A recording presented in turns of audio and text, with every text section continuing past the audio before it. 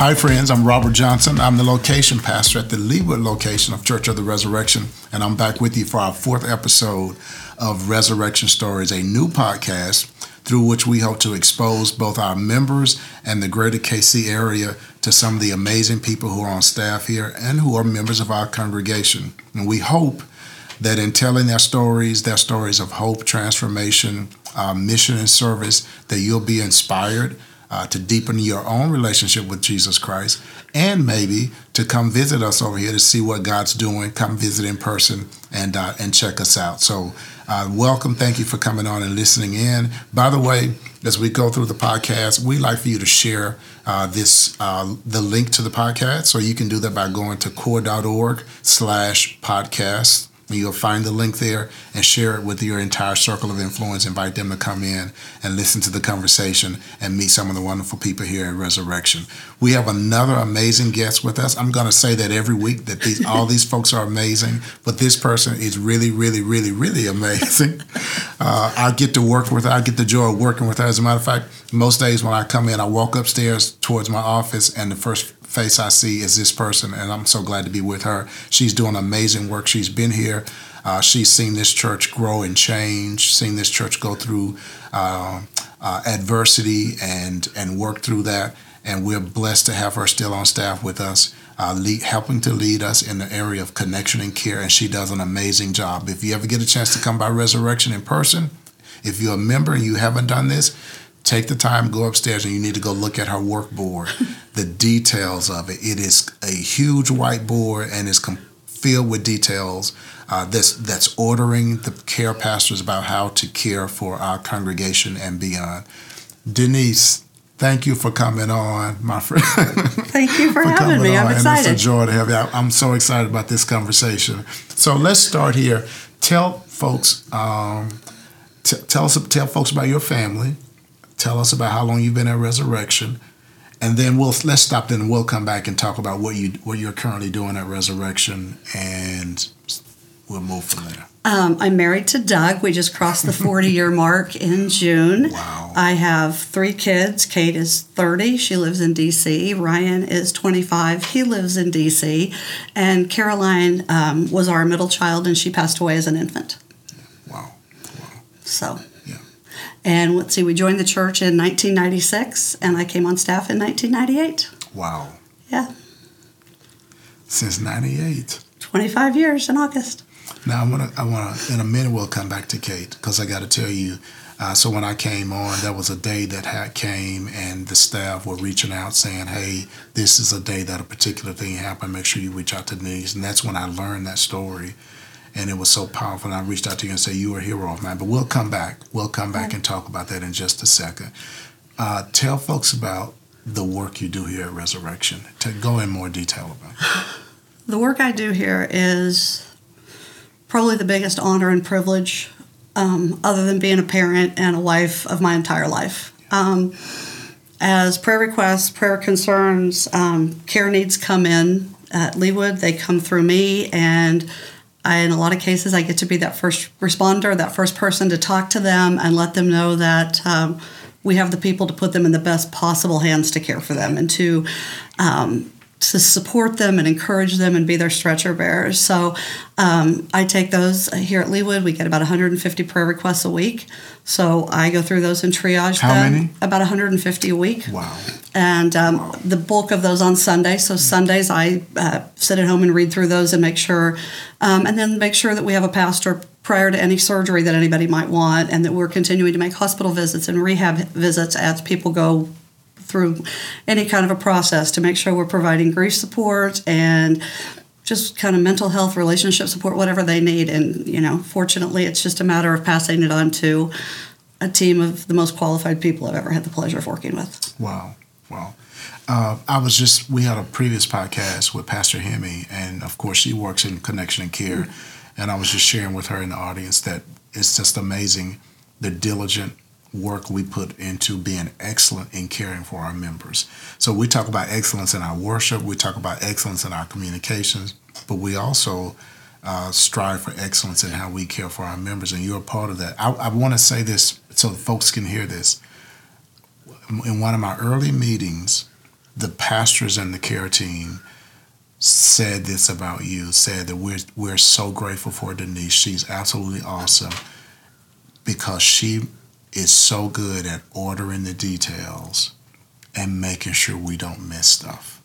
That is an unbelievable compliment for a group of pastors to say that. But then I saw it because I don't care when I go by that board. It's like, and you already know that I'm not really big on details.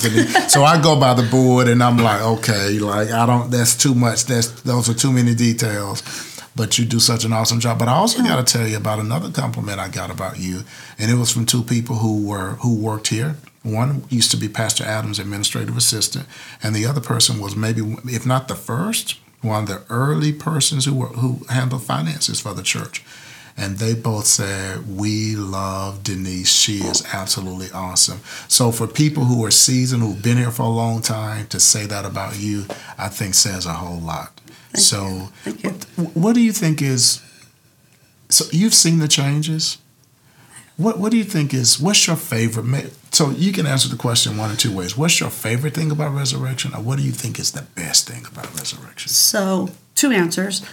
And I think both answer both. Hands down, I would put resurrection in competition, and I love competition, against any church, any organization, anywhere in the world for the care they provide. Wow. And it's not just that the pastors make the visits. It's that they come out of it sometimes,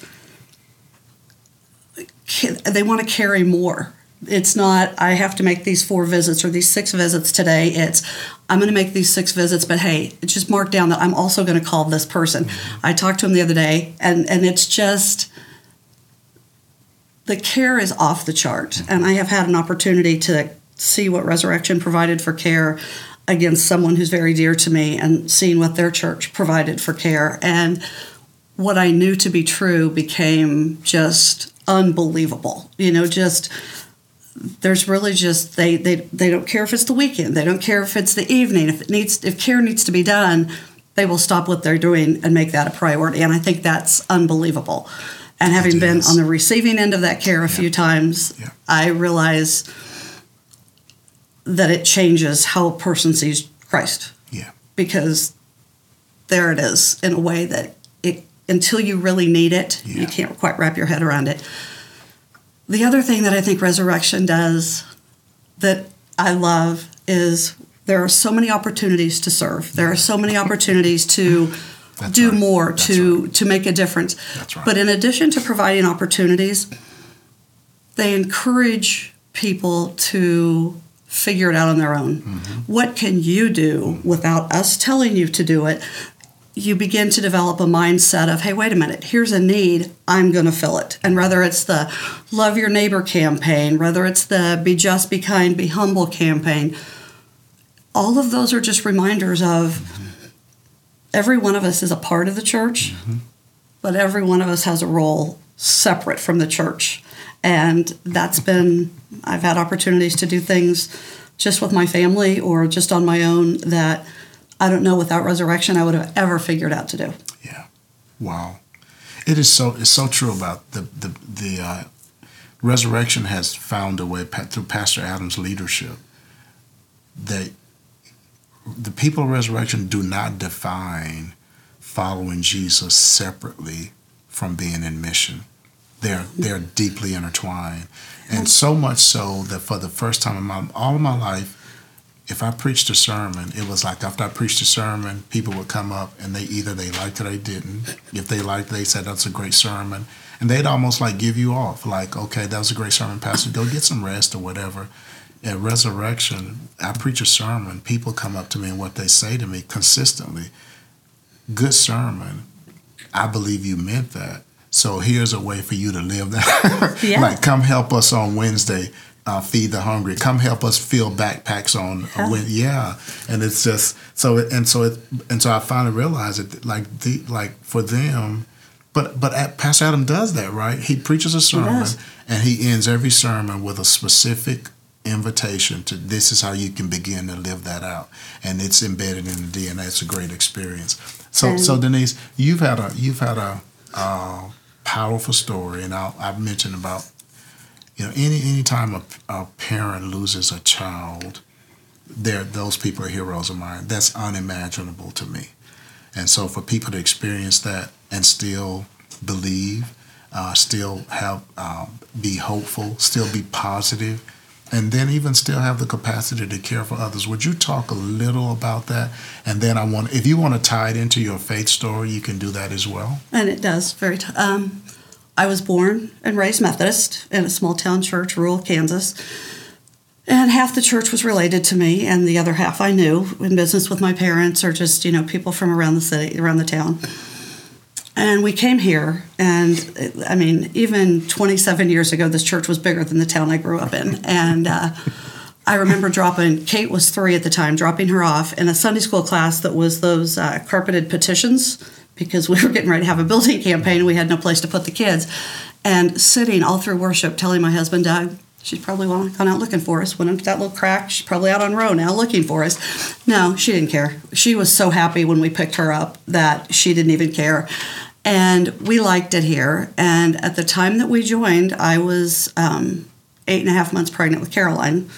She was born in July after we joined the church. And then, unbeknownst to us, she had leukemia, possibly born with it. And on October 23rd, she passed away at just about 4 months old. We had sensed that maybe something was wrong, and the night before we had a terrible snowstorm, and Doug was supposed to be in Chicago on business. My mom had been at my brother's, and so she came back because my brother was like, I think Denise needs help. Doug's going to be gone. Doug, for whatever reason, decided not to make that trip. Didn't want to get snowed in Chicago. So that night the power was out. My mom, Kate, Doug, and I, and Caroline sat in front of the fire because we had no heat. And we called the on-call that night and said, we really think something's wrong. And he said, an ambulance can't really get to you right now, and they're so backed up, wait till tomorrow and bring her in. So we took her in the next morning, and as we were in the waiting room, she took her last breath. Wow. And obviously at that point, we thought we had a perfectly healthy child. Maybe she had a cold, maybe she had the sniffles. And Adam encouraged the congregation to reach out to us, to show us we were loved. And so it was a pretty small church back then, and we got 400 sympathy cards from Resurrection members. Wow. We didn't know a single one of them. Wow. And those cards said, hey, we're a church family, we're praying for you. Hey, just know your church family's here with you, we're supporting you, whatever we can do. And I'd heard the phrase church family a lot. I'd never had one, and I'm all about family. And so on Carrie's 21st birthday, I pulled all those cards out, and I read through them. And out of that 400, I probably know 300 or more. Yeah. One of those people is one of my closest friends in the world, and we met working and serving here together. And I said something about the card, and she's like, I forgot I even wrote it, because it was just, she was being my church family without really realizing it. And at that moment, the church family stepped up and took care of us in a way that I couldn't even have imagined prior to that. And as part of that, we learned what it meant to be the church family and to step on the other side. But it also helped me see that Jesus was there in the worst possible time of my life. And I told somebody, I don't think God shut the power off in Kansas City in the ice storm, but I do give him a little bit of credit, because had the power have not gone off, I would have had to have called Doug when he landed at O'Hare to say, hey, turn around and come back. Yeah. I would have been by myself at the doctor's office, and we would not have had that night with no distractions to just be a family, sitting around a fireplace talking and being together. And it changed my faith from, I'm a Christian, I go to church on Sunday, to I owe God so much more. I owe him my efforts. I owe him those sympathy cards to people I don't know. I owe him stepping up with a meal for somebody that I don't know, and that changed the trajectory of my faith journey from I was just doing it to this is what I want to see in my family. This is what I want to be. And over the years, my kids were involved in the youth music ministry here, and we're both on staff here working in Kids Corps. But those youth mission trips, those youth music mission trips, I went on 7 years in a row with them, watching those kids catch fire for Jesus, watching those kids see that building a retaining wall changed somebody's life, watching them serve at homeless shelters, watching my son stand up and deliver a sermon in front of a group of inmates at a prison. They couldn't. I just don't think we would have gotten that someplace besides Resurrection. Wow. And there are places that do mission trips, but that youth orchestra, those youth handbells, that was their small group. Those were their people, and it was amazing. And now when I see them as adults, living, caring about everybody, that was Resurrection, and that set our destiny. Wow. Might have missed the answer to the question. No, that was powerful. That was powerful.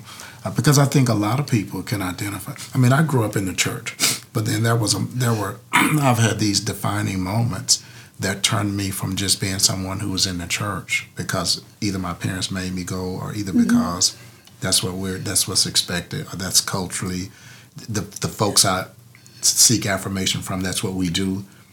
To moving from that to like really experiencing in a really deeply personal way the grace of God. What's profound about your story is that you experienced that through deep pain, through such a heartfelt loss, just unimaginable pain that you experienced it. But I think it's so beautiful that it became real to you because all those people took the time to reach out. Yeah. I think that's the power of the body of Christ, right? That's the power of God's people. We have that capacity if we take the time, and maybe just a simple act of reaching out to people when they're in a moment of distress or pain can be the turning point. Yeah. Yeah. It did. It notched up our faith in a completely different way. And, maybe the sympathy card I write will help somebody say, I'm going to pass that on, and the next time I hear, I'm going to reach out. I'm going to drop off a casserole. I'm going to do whatever. Wow. Yeah. How do you think that experience has prepared you to minister to care for others when they experience like this kind of loss of a child, or just unexpected loss of some deep tragedy? Do you feel particularly tuned into that, or are equipped to care for those people? Equipped? I don't know. I sit in an office full of pastors, so I feel pretty unequipped most of the time. I can answer the phone probably better than any of them, and I can definitely take down your facts. But when it comes down to the deep, dark, who's going to pray out loud with you, I'm not going to be anybody's first choice. But one of the things, shortly after Caroline died, one of the pastors here, and by shortly I mean 2-3 weeks, one of the pastors here reached out and said we had a mom who was about to give birth to a child that was, if they were born alive, would live just a few hours. And he said, would you give her a call? And I said, no, I won't. I don't have the capacity for that right now. And he said, you're right. I'm sorry. That was crazy. And so he said, so how are you all doing? And I said, best as could be expected. And he said, so do you shower every day? And I said, yeah, I do. And he said, are you feeding Kate and Doug? Are you able to get meals on the table? And I said, yes, I am. And he said, so is Doug able to go to work and you're functioning? And I said, yeah. And he said, maybe you can tell her that, because he said, I think I remember a time in the last few weeks where you didn't know if you could do that. Wow. And when I called her, I said, all I can tell you is we're still hanging in. It's not easy. It's not pretty, but we're doing it. And they had literally just moved here probably a month before, and we're still very close in touch. Her family's still here at the church. I got the pleasure of watching her daughters grow up here in Kids Corps, and I needed that nudge.